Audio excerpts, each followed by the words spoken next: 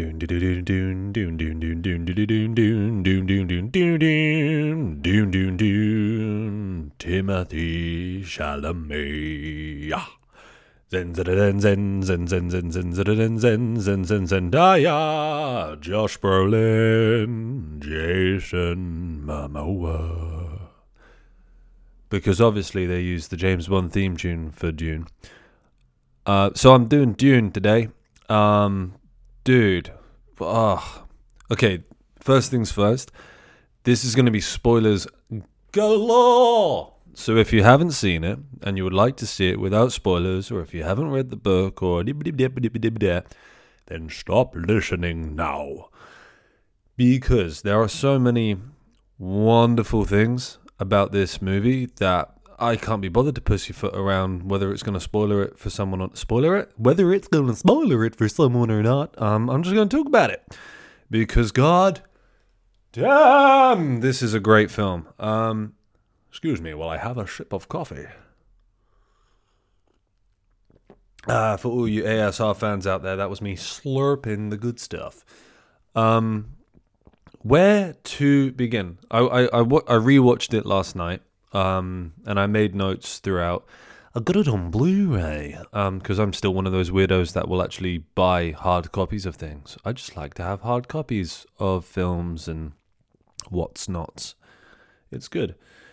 So I pretty much was taking notes throughout. So I'm going to try and not do a play-by-play because that's boring and you've seen it. But anything that was catching my eye or evoked an emotion, I made a little note of, right? And I'm pretty sure 90% of it, 90% of my notes are just me gushing over how good the cinematography is, the special effects are, the music, all that good stuff. Also, little pretense to that is I am not a special effects expert. I am not a cinematography or lighting expert or anything like that. I'm just a fan. So I won't be able to break down to you like, yes, they used Adobe 12.70, blah, blah, blah, blah, blah, to create whatever effect it is. You ain't going to get that. There's plenty of amazing YouTube videos you can watch of people breaking down the ins and outs of the practical effects. I'm just going to talk about why it works in a storytelling capacity and that kind of thing, or at least I'm going to try to. So straight away, the film opens up, and you've got Zendaya's sort of whispering narration, which is really kind of like, ooh, okay, what are we getting into? And then, bam, you get this wonderful soundscape of the spaceships and things, and it's all loud and chaotic. So I really like the juxtaposition between Zendaya's whispers and then the huge sound coming in, because it's like, bam, this is us. This is the universe you're in. It's loud. It's crazy. There's burps. You know, it's madness. I noted FX orgasm for that because of how beautiful the special effects are of all the, the spaceships and whatnot. So, we start off with establishing the kind of homeworld of Atreides, the House of Atreides. What do they call it? Canlan? Something like that. I did make a note somewhere. Caladan. Yeah. It's very nice and green in terms of like plant life and water, and it's peaceful, and the music was all nice and quiet and, sort of like, this is the nice part of the film. Actually, I might as well talk about the other worlds now.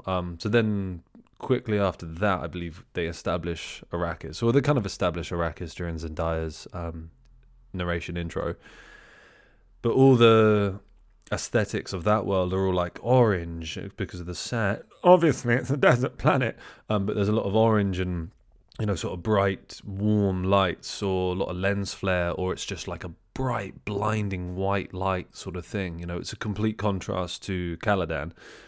And all the music, whenever they're on Arrakis, is all very sort of like tribal and chanty and real cool, to be honest with you.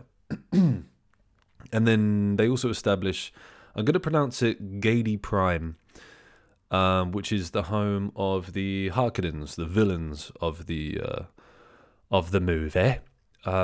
Dave Bautista, Stellan Skarsgård, those geezers. They're all bald. I don't think they have hair on that homeworld. But that aesthetic was all like dark and dingy, and there was green, but it was like a kind of toxic green, like a toxic waste kind of green, not like a foliage plant life green like you get on Caladan. So I really liked, and the music as well for that, was all like intense and dramatic. Like, how when you see the rebels in Star Wars, it's a bit pleasant, and then you see the Imperials and you get the burn, burn, burn, burn, burn, burn, burn. It's that classic, here's a villain soundtrack, here's a hero soundtrack, that kind of thing. It's classic, and you might argue it's cliched, but it works. And it straight away, when you see that planet, you're like, okay, these are the bad dudes. These are the dudes we don't want to mess around with. So I really liked the, I don't know where that would fall under. Would that be the art department, the props department, set designers, the effects team, all of that, creating these worlds that look lived in, they look organic, they look legit, man. So yeah, that was a good point.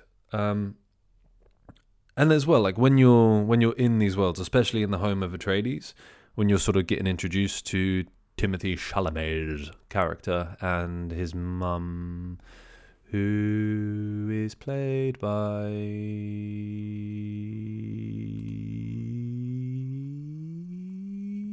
I can't find my notes with her name. To IMDb. Away. I will rate you later, IMDb. Leave me alone. Rebecca Ferguson as Lady Jessica. Yeah. When you start getting used to them, there's loads of like little artifacts and ornaments and stuff that kind of give you a bit of background into who they are as people. Like it's all kind of spiritual looking artifacts. And then obviously they start talking about the Bene Gesserit, which is like the kind of, I want to say witch clan of the Dune universe. They're kind of not quite the equivalent of like the Jedis in Star Wars, but they are the kind of spiritual witches, that kind of stuff. And they're very highly regarded. People respect them and stuff. So they're dropping little hints about that. So you get what I like about this film, because I've read the book. I haven't read it for a few years, so there is a lot of it that I've forgotten. I won't lie. But what I remember about, obviously, because with books and stuff, it's so easy to really dive into the explanation and the exposition and all of that kind of stuff, like really build the world through, words, because you're reading words on the page. But then in films, it's always a fine line between like too much exposition and not enough. That's what I like about the makers of this film, is that they would have realized that some people have read the books and been big fans, and some people will know nothing about what's going on. So, the people that are diehard fans that would have read the book a million times and know all the names of the houses inside out and have probably already had a heart attack over my mispronunciation of everything, they don't need to be spoon-fed everything. But then the audience that are going in blind need to be told a little bit about, they need to be told enough information to understand the sort of rules of the universe and who does what and this, that, and the other. So between Zendaya's narration at the start and then Timothée Chalamet's character, Paul, he does a lot of sort of studying and revision and stuff about Arrakis and that, and he has this little like kind of voice recorder thing that fills in a few of the blanks for the audience. So between like the narration and that, it's just enough exposition for you to go, okay, I get what's happening here. I get the the rules of the universe and that sort of thing. When I say rules, I don't mean like don't murder, don't steal. I mean, like how they travel through space, how whatever. You get it. Yeah. This note I actually just wrote down as costume design off the chain, because when early on in the movie the Emperor's convoy comes down, I'm going to call it the Emperor's convoy. So basically, for those that don't know, but for those who've probably watched the film or read the books, each sort of planet or world or system is governed by each individual house. So the Caladan house is governed by House Atreides, and the Harkonnens, which are the villain dudes, they look after Arrakis, which is the Dune planet. And the Emperor is in charge of all of them, and he decrees early on that the Harkonnens got to leave Arrakis, and the House Atreides have got to basically take it over and start governing that planet, which causes a bit of a ruckus. But anyway, so this convoy comes down, and costume design off the chain. Like you've got the sort of diplomatic politician types coming there to decree, the Emperor's will. You've got the one of the head of the Bene Gesserit there with her like kind of what do they call it, veil, kind of like a bride. Well, it's more like a funeral veil over her face. You've got all the House Atreides in their like formal attire. It's just, it's insane. Like I can't remember in the book if there's that much description given to exactly how each individual person is dressed. Like then you got like the Emperor's military police, and you got the Atreides soldiers and stuff. It's so damn good. Like they really, really must have had fun coming up with those designs, and either translating it from page into real life, or just going full bore themselves and coming up with it. It's really good shit. Oh yeah. Does anyone in all of Hollywood have a better hair and beard combination than Oscar Isaacs? I don't know if that was like costume department beard and stuff. It very may well have been. But that dude's got such good hair and such good beard, man.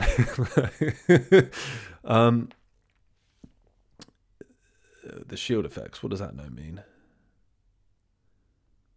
Oh, yeah. So you've got Timothée Chalamet doing a little bit of sword training with Josh Brolin's character. What's his bloody name? Gurney Hellick. Yeah, that's it. He's the the sergeant, the taskmaster, the you must be prepared type guy, So he gives him a little bit of training with their sword fighting, but they demo these shields, right? And the principle of them is you have this kind of bracelet that you put around your wrist, and when you activate it, your whole body gets covered in this shield.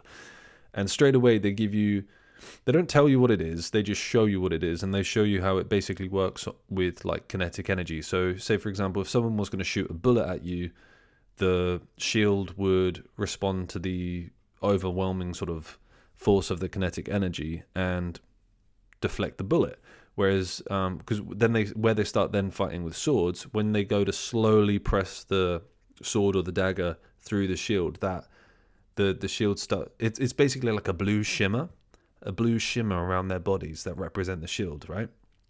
And then when they start pressing the sword into it, it starts to go red, a red shimmer, which shows that because there's not as much sort of velocity or kinetic energy coming through it. I don't know if these are the right scientific terms, by the way, velocity and kinetic energy, but it sounds right to me, so I'm going to keep saying it. It breaks the shield, and I really, really loved how they did that, because I'm not going to shit on the old Dune movie, but if you can like YouTube, or if you've seen it or Google it or whatever, how they did the shields for that one, good God, not good. So yeah, I really, really liked how they did it in this one. It's really subtle, but it's enough, and it shows you exactly what's happening. And just a quick note, because at this point in the film, it's there's not too much in the way of stakes or tension, right? It's just introducing the characters and the houses and yada yada yada. And there's a little bit of an ominous air to the Emperor's decree of them leaving Caladan to go take over Arrakis, but there's not too much, and you can sort of tell that Paul, Timothée Chalamet's character, he doesn't quite understand the gravitas of the situation, right? So the sort of penny drop moment for me of the stakes being increased is just after they have their little training sparring match. Brolin's character, Gurney, he has this sort of small, short monologue where he's like, the Harkonnens aren't humans, they're brutal. And he really sells it enough so that the audience know that it's a big deal. Like if he doesn't sell it enough, then it doesn't work. It just doesn't the stakes aren't raised. So that the stakes being raised from that point in the movie onwards do kind of hinge on Josh Brolin delivering that correctly. And I think he did. So well done, Josh. 10 points for Gryffindor. Yeah, and then the design of Stellan Skarsgård's character, because he gets revealed a little bit later on. Coffee. They put him in this giant globby bloopy fat suit thing, and I'm not fat shaming anyone, but that's literally how he's designed. Is this? He's supposed to be a bit of a glutton, like his whole tribe or kingdom or whatever you want to call them, the Harkonnens. They've been producing spice off of the Arrakis, the Dune planet, and spice is it's a hallucinogen, but it's also what they convert into the sort of space fuel to get them to be able to travel through space over vast distances and stuff. Like how now it would take us I think it's 8 months or something to get to Mars from Earth, or something like that. That might be entirely wrong, but the idea is with spice, it's it's like driving from, I don't know, London to Edinburgh. I don't know. That might be entirely wrong, but that's the idea of the spice. It's good for space travel. So he's just Stellan Skarsgård. His character, King Harkonnen. I think they call him the Baron or something. Baron Vladimir Harkonnen.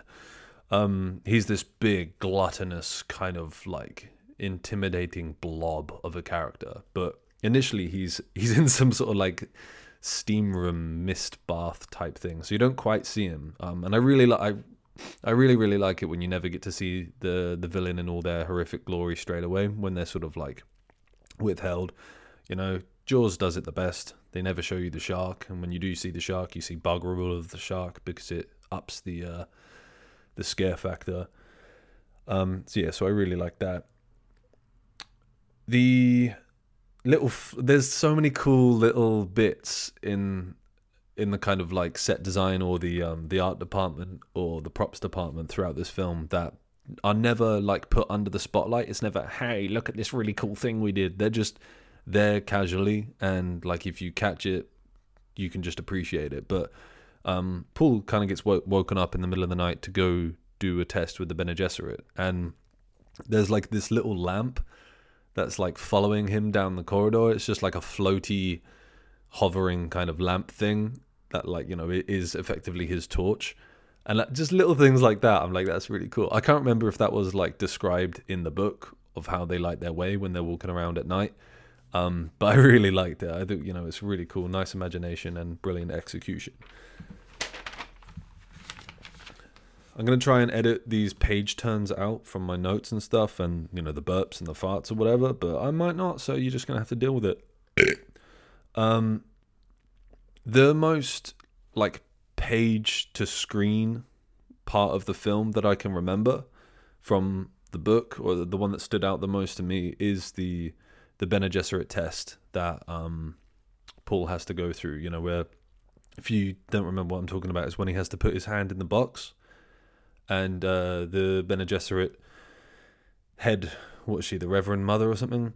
She holds a poison needle. I can't remember what she calls it. It's got a weird, funky sci-fi name. She holds this poison needle to his neck, and it's if you take your hand out of the box, then I will kill you. And basically, while his hand is in the box, he experiences the most brutal pain ever. And you're okay, this is a bit funky. And before the pain starts kicking in, this is where the soundscape is just it's majestic. This intense whistle, not like a kettle on the boil, but it's sort of a weird whistle starts building up in the background, increasing. Yeah, I guess it is like a kettle on the boil. And they keep cutting back to his mother, Paul's mother. This is Timothée Chalamet's mother, Rebecca Ferguson. She's stood outside of the door, and she's weeping and hyperventilating and panicking because she's been trained with the Bene Gesserit. She knows that they can be a bit, cutthroat, a bit brutal. So that the intensity of what Paul's going through with his hand and the pain increasing, and his sort of tears and his screams of agony and whatnot and stuff building, combined with like the mother crying, combined with the whistle of the soundtrack and blah blah blah. It's just it makes it really palatable and really tense. And then he sort of switches. He finds his zen, his concentration, and he just like stares down at the Reverend Bene Gesserit, and like these big trumpet fanfare things start going off. Not fanfare like the king is back, not like that shit, but like, you know, these big trumpet soundscape starts going off in the background, and it just like, I don't know, the words that came to my mind was like resistance and bravery, and it's sort of like foreshadowing his sign of nobility to come, because he's sort of like touted as, you know, like the one, you know, like a kind of Neo Harry Potter type thing, you know, he's like the one that's gonna tell all those bad men to go away. Yeah. And she has Charlotte Rampling, who plays the Reverend Mother. She has such a good parting line from that film. Like, he passes the test, as you probably know, and she says, "Goodbye, young human. I hope you live." But she doesn't say it like that, how I just said it. That was a really bad line reading. She's like, "Goodbye, young human. I hope you live." And there's like just about enough kind of doubt in her voice that it's she doubts that it's likely he'll live. You know, she expects that he's going to die, kind of thing. And she sells it in such a way where you're just like, shit, dude, the odds are really stacked against Paul and the rest of the Atreides and whatnot. So I really, really liked her delivery from that. Great performance. Yeah. So then again, I'm trying not to do a play-by-play, but, you know, I wrote my notes in the order that I was watching the film, so it is going to be relatively play-by-play. But a little bit after that, Paul overhears a conversation between his mum and the Reverend Mother, talking about the sort of prophecy of him being the one and that kind of thing. And there's a really good like film school 101 of how you can create tension between two characters, or how you can create like the doubt between them and that kind of thing. I'll talk you through it. So it's all a bit misty around them, and they're stood quite far away. So when you do an over-the-shoulder shot from either Paul or the mum's perspective, so say if we're over Paul's shoulder looking towards the mum, they're far enough away and it's misty enough that she's a bit sort of blurred and you can't really quite see her. Exactly the same when you go over her shoulder and look at Paul. He's a bit blurred, you can't really see him, there's mist. So then obviously they cut between those sorts of shots and what we call mid shots, which is normally sort of like waist up. So you got, you know, the torso and the head of the subject in the frame, right? And then they also cut between close-ups, which is just your face, basically, generally speaking, anyway. So where Paul has overheard this conversation about him sort of being prophesized as being the one and that kind of thing. He's a bit angry with his mum at this point. He feels like maybe like he's been lied to. He's a bit disappointed in her and that kind of thing. So where this scene is kind of done from his point of view, and she's a little bit on the back foot with her sort of trying to defend her actions and defend the fact that she hasn't told Paul the whole truth or the whole story just yet, you know, sort of trying to protect him, that kind of thing. You get, because he's angry at her, you get a few close-ups of his face sort of showing his anger and his like accusations kind of thing. And then a lot of the shots on her are either the mid shots or the far away over the shoulder shots where she's a bit blurred.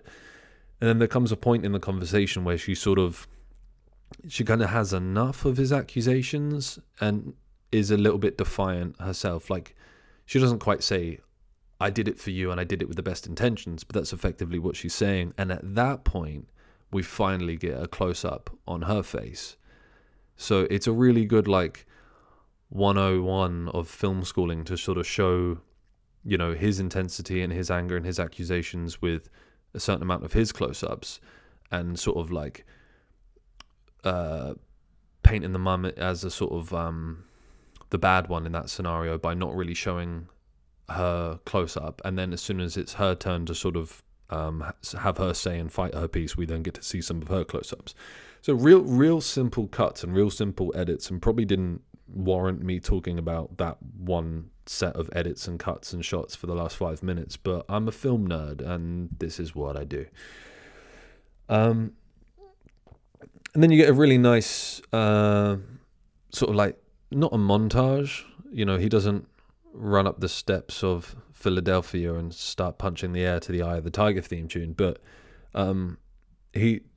Paul gets to kind of say goodbye to his homeworld, because everyone's shipping off to Boston. No, everyone's like shipping off to Arrakis. So he's been studying Arrakis. He knows it's a desert planet. So you see him sort of like walking in a field, picking up a bit of flower or some grass or something.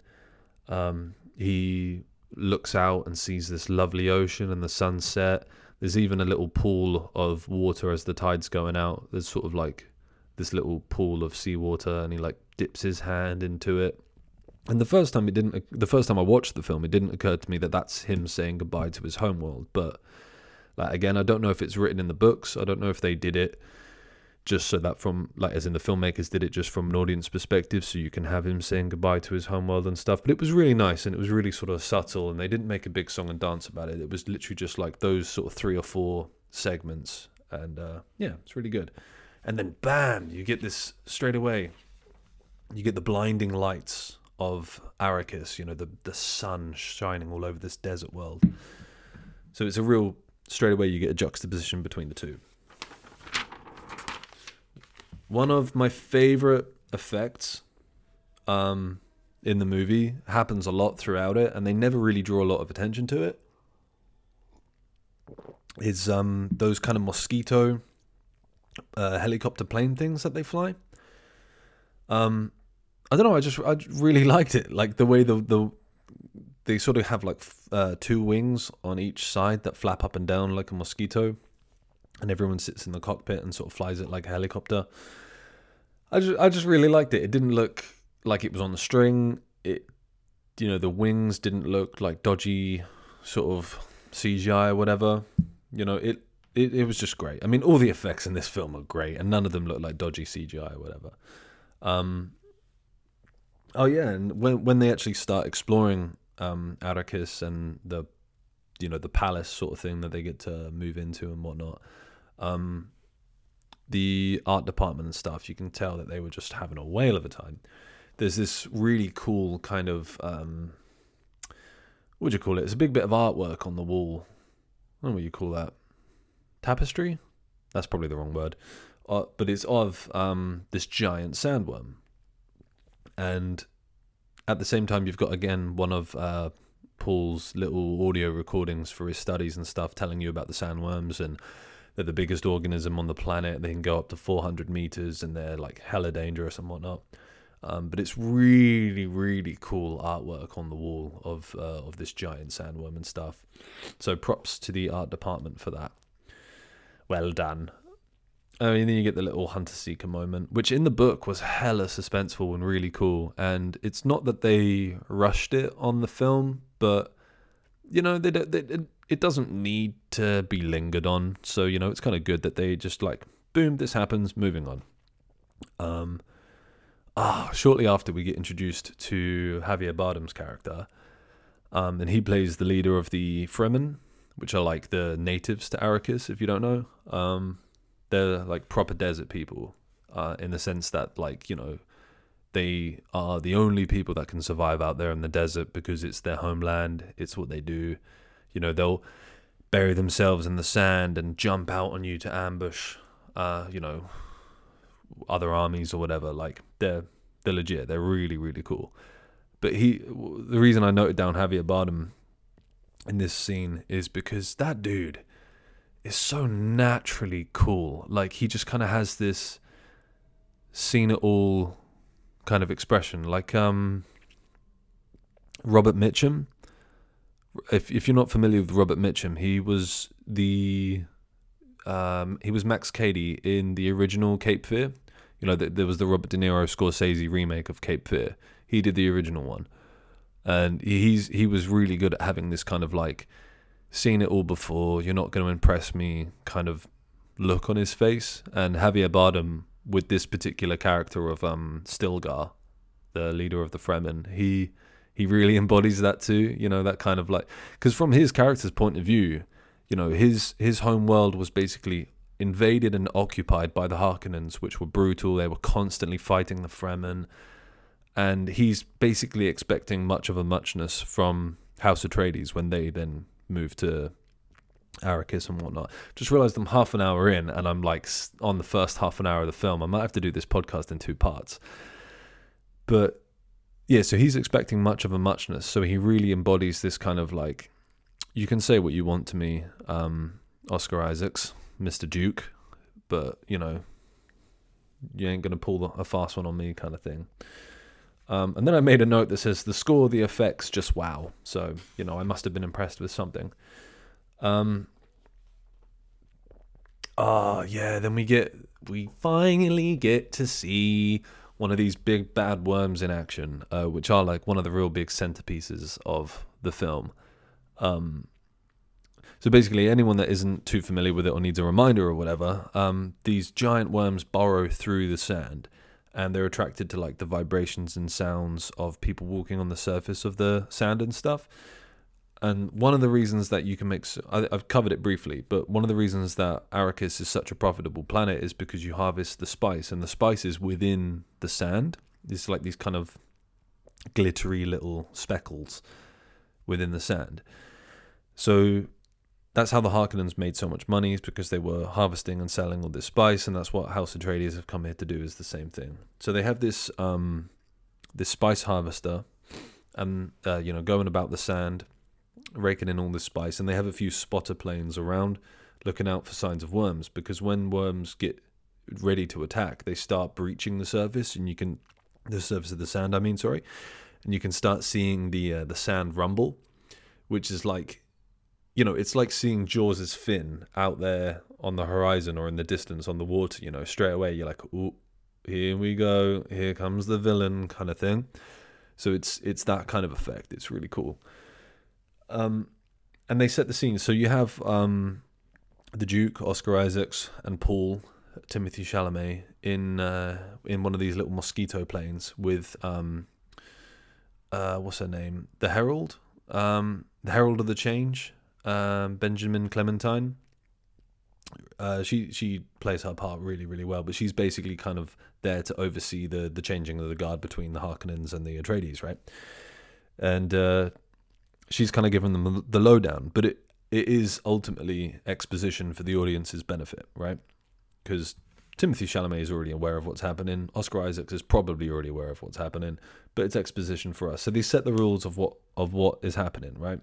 They don't overdo the exposition. They just, like I'm doing now with this explanation, they just say, these are the rules, this is how it all works, these are the stakes. And then as soon as they're done with it, things start to go wrong. So they're like, here's the explanation, here's the rules, bam, now we're raising the stakes and things are going wrong. So the music starts to ramp up a little bit. You see the sand start to move in the distance as one of the worms starts getting nearer. All these sort of like explosions of, not explosions, but eruptions of sand coming up. Really, really cool. I don't know if it was CGI or if they actually got stuff blowing sand up in a desert somewhere. Not blowing up with fire, as in blowing up like like a gust of air kind of kicking it up. And then basically they can't evacuate the normally they would just airlift these spice harvesters away, but something goes wrong with it and they can't. So what they have to do is evacuate all the workers off the thing, get them in these little mosquito helicopters, and then bugger off. So Paul goes down to try and help these people, but some sand gets kicked up, and like I say, it's got spice in it. And then this is the first time you see the effect of spice on a human in the film. And straight away the atmosphere changes.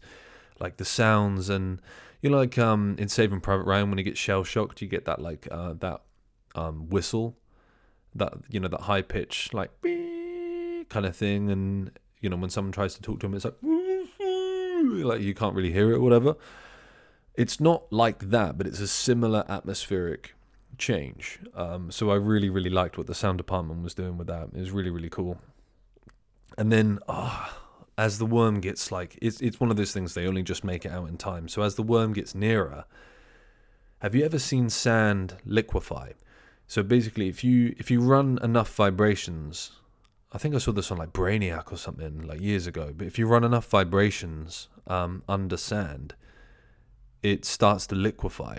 So you can actually sink into it, right? And it's kind of like a shimmer. It's like a rippling shimmer effect. So all the sort of sand kicking up of the worm approaching, like a jaws, like a shark's fin approaching you.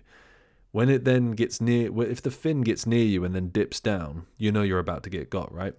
So there's sort of eruptions of sand kind of, decrease a bit, and then the shimmer by their feet start happening, and they start to like sink a little bit, and then you're like, oh no, like it's about to come up.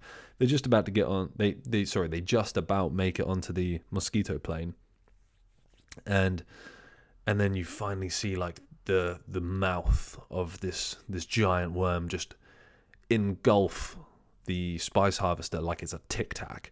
Like the scale that they put into these things is insane. It's really, really cool, and they're hanging off the back of the mosquito helicopter, like on the little sort of drop down entrance way thing. They're hanging off of it, just looking at this giant monster just engulf this spice harvester.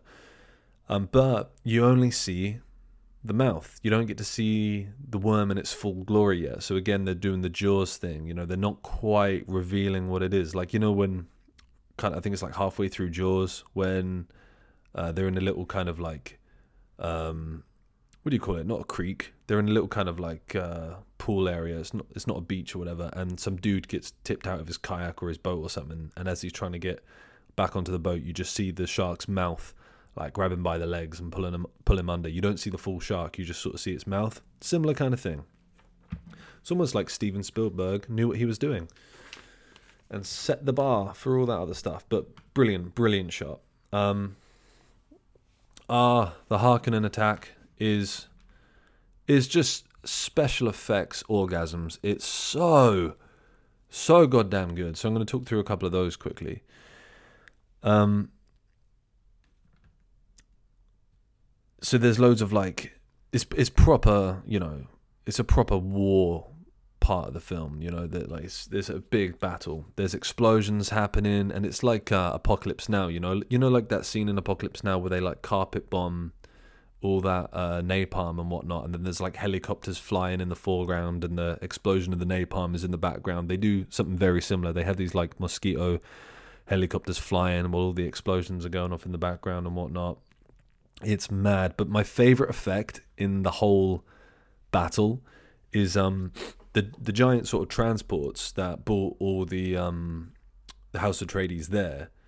They have the similar shields. I was talking about the blue shimmer on, or like what the people wear. They have a similar kind of shield on these transports, and the Harkonnens like bomb these from above. And you see the shell of the bomb kind of like start to burrow its way through the shield, and then it hits the transport, and then it blows up the transport, but the explosion stays within the shield for like a split second. So instead of like blowing up and out like a mushroom cloud or something, it blows up within the confines of the shield. And then obviously once enough damage has been done to the transport, the shield would deactivate, and then the explosion comes up and out. I don't know if I'm wording it well, but if you can't quite remember what I'm talking about, go back and watch that bit, because it's so cool. It's really, really cool. I can't ever remember seeing anything like that in any other film. So, absolute props to the effects team for that one, because it's so good. And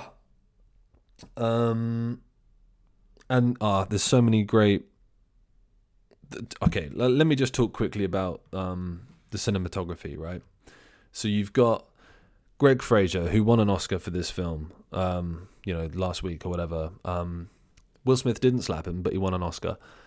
And he's fast becoming one of my favorite cinematographers, actually. And I only recently found out that he was working under one of my other favorite cinematographers, not Robert Richardson. He's one of my other favorite cinematographers. Robert Richardson does pretty much every Tarantino movie, so he's legit. But Roger Deakins, he did like Blade Runner 2049, Skyfall, No Country for Old Men, Prisoners, and likewise, Greg Fraser had also worked on a few similar films with him. So he's so good. So there's these wonderful like shots where it's all sort of like, the silhouettes of the soldiers fighting, like Josh Brolin and stuff, trying to fight off these Harkonnens while all these explosions and whatnot are going off in the background and stuff. It's just beautiful cinematography. I don't know, it sounds really simple to just say like there's darkness and then there's bright orange lights from the explosions. But there's so much more to it than that, and it looks more like a painting kind of thing. It's really, really, really good. And the solar flare carpet bomb special effect is really cool. So I describe it as a solar flare carpet bomb. It's basically like they shoot out all these sort of like bright white lights, I don't really know how else to. Maybe there's like a dozen or so falling down from the sky, and they basically carpet bomb the area, and it was a really cool practical effect. And all the where it is this battle takes place at night, all the lights and everything are sort of orangey in hue and stuff, and it's a really nice looking scene, despite the fact that it's a battle and there's carnage everywhere. So I mean, like I've spoken about the editing and stuff already. So quick shout to Joe Walker, who was the editor for this one. Did films like Hunger, Harry Brown, 12 Years a Slave, Sicario, Arrival, and Blade Runner, which are also the director of Dune, Dennis. I believe his surname is Villeneuve, but I've never heard anyone pronounce it, so I might have pronounced it wrong. But he directed Prisoners, Sicario, Arrival, and Blade Runner 2049. So him and Joe Walker have worked together quite a lot. And they're a good team. Teamwork makes the dream work. So yeah, I just want to gush a little bit over how good those guys are. I think Denis Villeneuve and Greg Fraser are really astounding when it comes to sci-fi.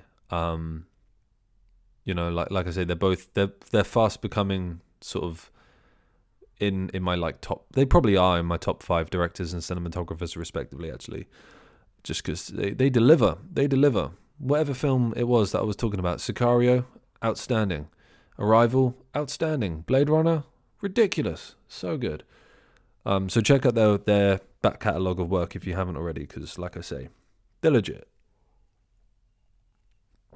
Anyway, another really cool sound effect actually that the sound department does is that the Bene Gesserit have this ability to what they call use the voice, which is essentially kind of like manipulate someone to do what you want to do. So they just say like, give me the knife, or open the door, or come over here, whatever it might be. But the way this sound department bring it on is like, say their normal sort of speaking voice, like at this kind of volume, and they're like, hey, how are you? Let's go to this planet. When they do the voice, you still get that, but then they layer it with kind of like a shout and like a demonic kind of deep resonant kind of thing simultaneously. And the volume goes from like, hi, how are you, to like really loud and ominous. It's a really cool sound effect that they do to demonstrate the voice. A point that I really liked as well. I can't ever remember in the book hearing about Stellan Skarsgård's character, the Harkonnen leader, whatever his bloody name is. Can't ever remember hear about him flying, But they get him to fly. He kind of just like hovers and levitates his way around. Like I say, he's a big gluttonous fat dude, so he probably doesn't want to walk, Why would he put his ankles through it? And there's this really cool shot where he approaches one of the traitors, or the traitor that basically helped screw over House Atreides, where you sort of see from Oscar Isaac's point of view when he's sat opposite him in this table after he's been like held hostage and stuff.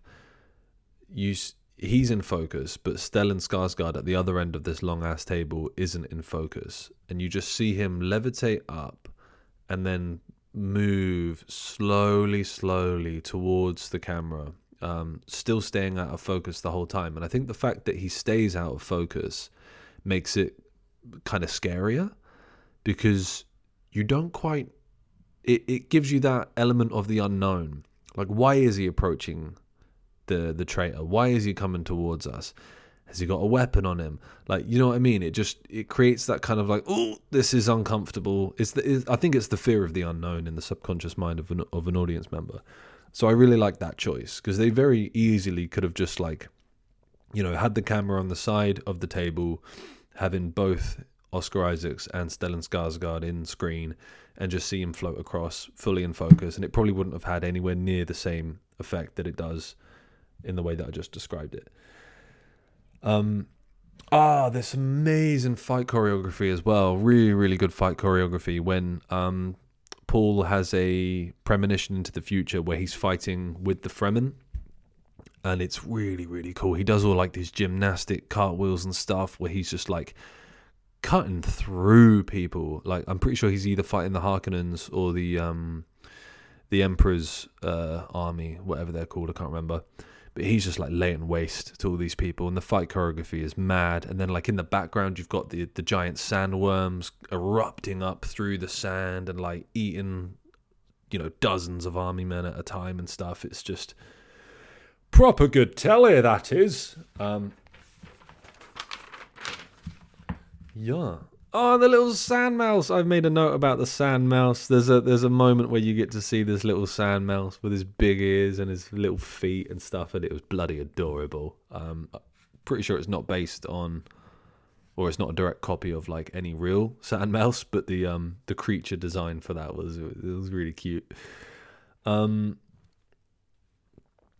There's a really nice tense moment where Paul and his mum are basically being hunted after the big Harkonnen attack, when pretty much all of House Atreides is like done at that point. Pretty much everyone's been killed. The army's been wiped out. They ain't got shit. But so they're being hunted, and there was this really cool moment where they've kind of got a bit of a safe haven. There's a few Fremen around, basically helping them and guarding them, kind of thing. But this sort of platoon, I suppose, of Harkonnen soldiers come to hunt them down, and where the Fremen and Paul and his mum and that are trying to keep on the down low, I guess to try and emphasize the secrecy and the fact that they're trying to remain hidden and stuff, there's no music. So these dudes, these army dudes, the evil ones, like descend down. They never sort of show you how or why they can just sort of float down. There's no like wires. They're not like abseiling down or anything like that. They're just kind of floating down, but they do it really slowly as if they were abseiling. And there's no music, like I say, and it's just that choice to not have any sound or music and stuff is, I don't know, it just made it that little bit more tense. Considering so much of the film has been like loud with its soundscape and its music and stuff. It was really cool. And then we moved to Duncan Idaho's last stand, which was Jason Momoa's character. He's considered like probably the best soldier in House Atreides, like absolutely messes people up. But he basically sacrifices himself so that Paul and his mum can get away. And it's a really, really good last stand. He like locks himself in this corridor. And initially like 15 dudes come through to try and fight him, and he just goes to town. Really, really good fight choreography, where it's a little bit Old Boy-esque, I should do a podcast about Old Boy, but it's a bit Old Boy-esque, where you've just got like one bloke absolutely walking through the enemy, but not in a kind of like Superman way, where he never once looks like he's in trouble. Like they do it in a way so that, you know, he's not this invincible unit. You know, he is human at the end of the day. But it's really, eventually he falls, you know, at their hand. But it's just bloody good stuff. Oh, and then I made a note of, because at this point in the film, we've seen a fair few different sets and scenarios and locations around Arrakis. And, you know, likewise, we've seen them in the Harkonnen planet and House Atreides planet. And I think even at one point the Emperor's planet as well.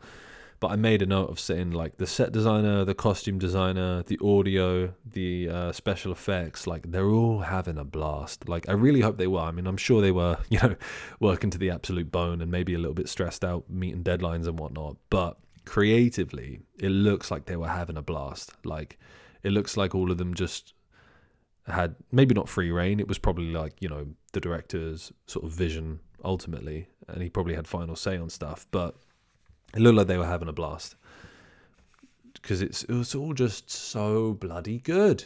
It's designed so well. The execution is fantastic. None of it looks like it's copy and pasted from other films or franchises or whatever. And then they do a really so after Duncan Idaho falls, they do a really, really simple sort of cinematic trick to build the tension of the fact that Paul and his mum are being pursued, right? So they leg it to this Mosquito helicopter to try and get away, and it's got trouble starting. It's old, it's haggard, it's been there for a while, it's covered in sand. So, you know, there's the stuttering of the engine trying to start and stuff, but all the while they keep cutting between like Paul and his mum glancing towards where they've just ran from. And then the camera stays within the cockpit, so you only see it from their perspective, but it's this big, dark, empty kind of hallway from where they just ran from. And why it's important for the camera to stay within the cockpit is because you can't quite get a clear look into the darkness. Whereas if the camera moved all the way to the entrance of the mouth of the hallway where they ran from, you probably have a better view as to what's coming and what's following them and what's chasing them. So the fact that you're restricted to the view from the cockpit of the Mosquito helicopter thing, it increases that tension of like, oh my god, is something gonna come out of there running at them? Is a gunshot gonna fly out of it? Like, you never know. So it sounds relatively simple, but it's one of those important things for a filmmaker to do, of to just, you know, keep the tension bubbling. And you get the Herald of the Change woman. She gets a really, really nice final moment. We get our first use of a thumper, which is basically, it's not the rabbit from Bambi. It's a distraction tool for the worms. So basically what it does, you stick it into the sand and it like sort of bumps a rhythm like boom, boom, boom to distract the worms to that spot. Because like I say, you know, they follow the vibrations.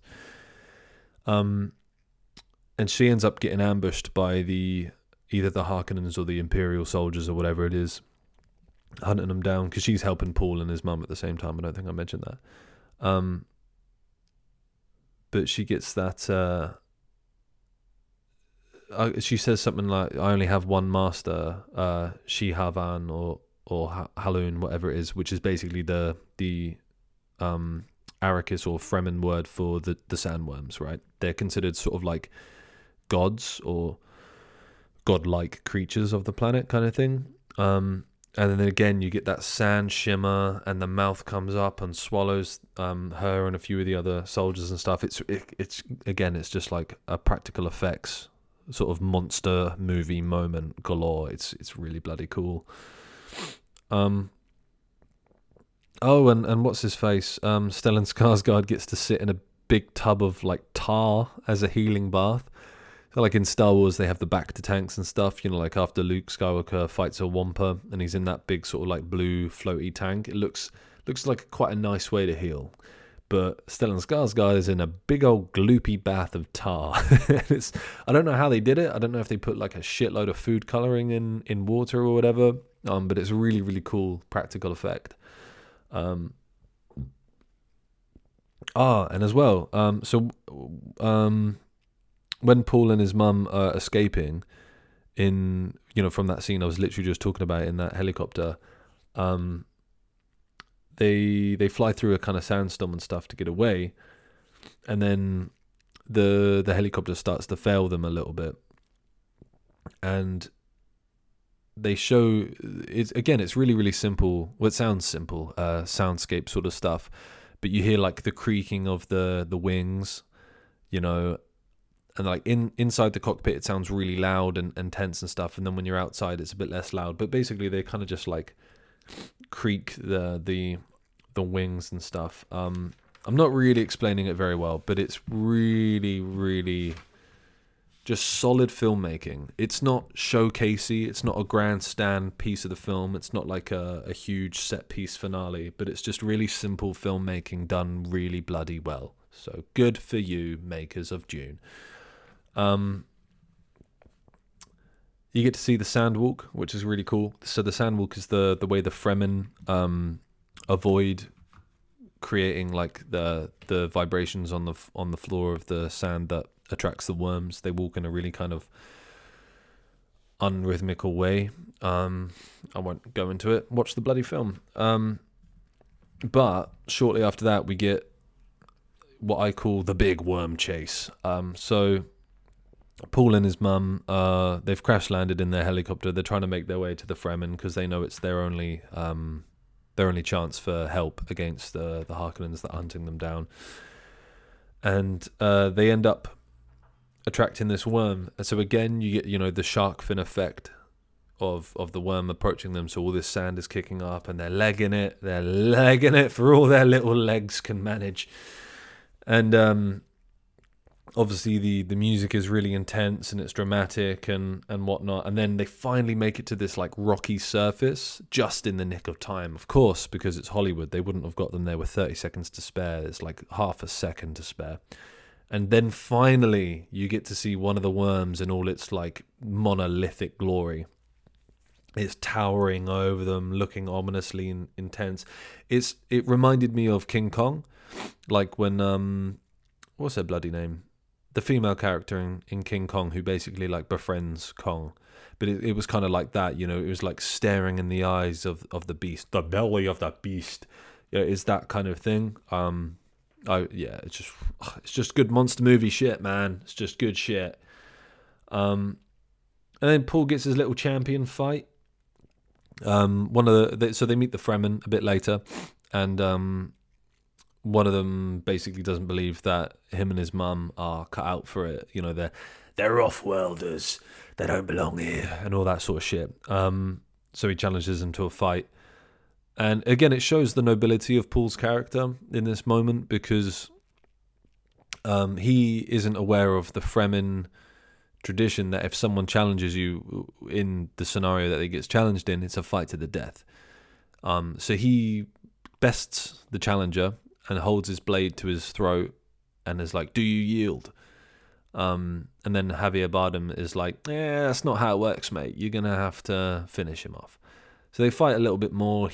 I think maybe another like 3 times he shows that he could have killed him. And his Javier Bardem's like, is he toying with him? And he delivers it disrespect, like in a sense of like, is he disrespecting one of my soldiers by toying with him when he should just be finishing him off? And his mum's like, no, Paul's never killed a human before, so this is like a big deal for him too. And then eventually, Paul sucks it up and kills him. But it emphasizes the nobility of Paul in the sense that like he doesn't want to have to take a life he feels he doesn't have to take. But he will also do what needs to be done, either for his own sake or to protect his mum or whatever the reasons might be. I just, I thought it was cool. So he kind of accepts his destiny, accepts that the path he is now on, or the path of the chosen one. I can't remember what they call it. there's like a Fremen term for, being the one, and there's to sort of, I guess look towards the future of, because this is right near the end of the film, so to sort of like look towards the future of where he's gonna go and the path he's on and his path of like, being the chosen one and stuff. Obviously the music's all tense and loud. You get a Bene Gesserit voiceover from that Reverend Mother again, sort of reinstating it, and I actually got goosebumps at that point when I was watching it, because it's such a good combination of all those things. Oh yeah, and a couple of times throughout the film, Oscar Isaac's character, the Duke, has spoken about needing to harness desert power. So when they were on the Caladan planet, they were able to use like land power, sea power, air power, but they didn't have any deserts on their planet. But where Arrakis is just desert, they're gonna have to harness desert power. And then you actually get to see an example of it. So so they're all walking with the Fremen going to one of their villages, and then in the background there's a worm cutting through the sand, and then it zooms in on it, and you see there's a Fremen with these two like ice pickaxes when people climb Everest and stuff because they're idiots. But no, I'm kidding. Climb it if you want. It's a good achievement. He's got like these hooks into the worm, like with ropes on them and stuff, just like, basically like surfing on this giant worm. And Timothy Chalamet is like, desert power, righteous. It's just a really cool moment.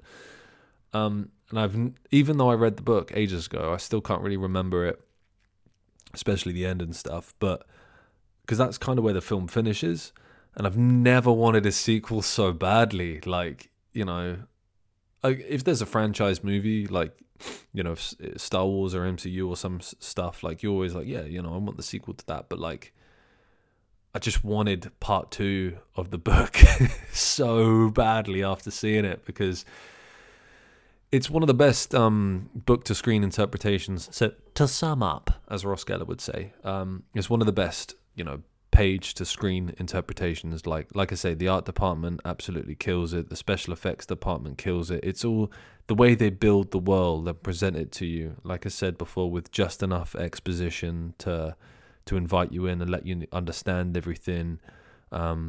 It's a fantastic bloody movie. But that's it. That's basically my sort of analysis of Dune. Can't wait for part 2. Again, smashing job by all the performers. Zendaya, Jason Momoa, Oscar Isaac, Stellan Skarsgård, Chalamet, Rebecca Ferguson, Javier Bardem, Dave Bautista as well. Didn't mention him. Again, the director, Denis Villeneuve, DOP, Greg Fraser, editor, Joe Walker, and I'm not going to list the rest of the cast and crew because it would be a real bloody day. But they all deserve an Oscar nomination or an Oscar win or something. Like, it's a fantastic movie, one of the best sci-fi movies I've seen for a long time. So I hope you liked that. That was the second episode of my podcast. Rate, review, subscribe, whatever, and peace. Have a good one.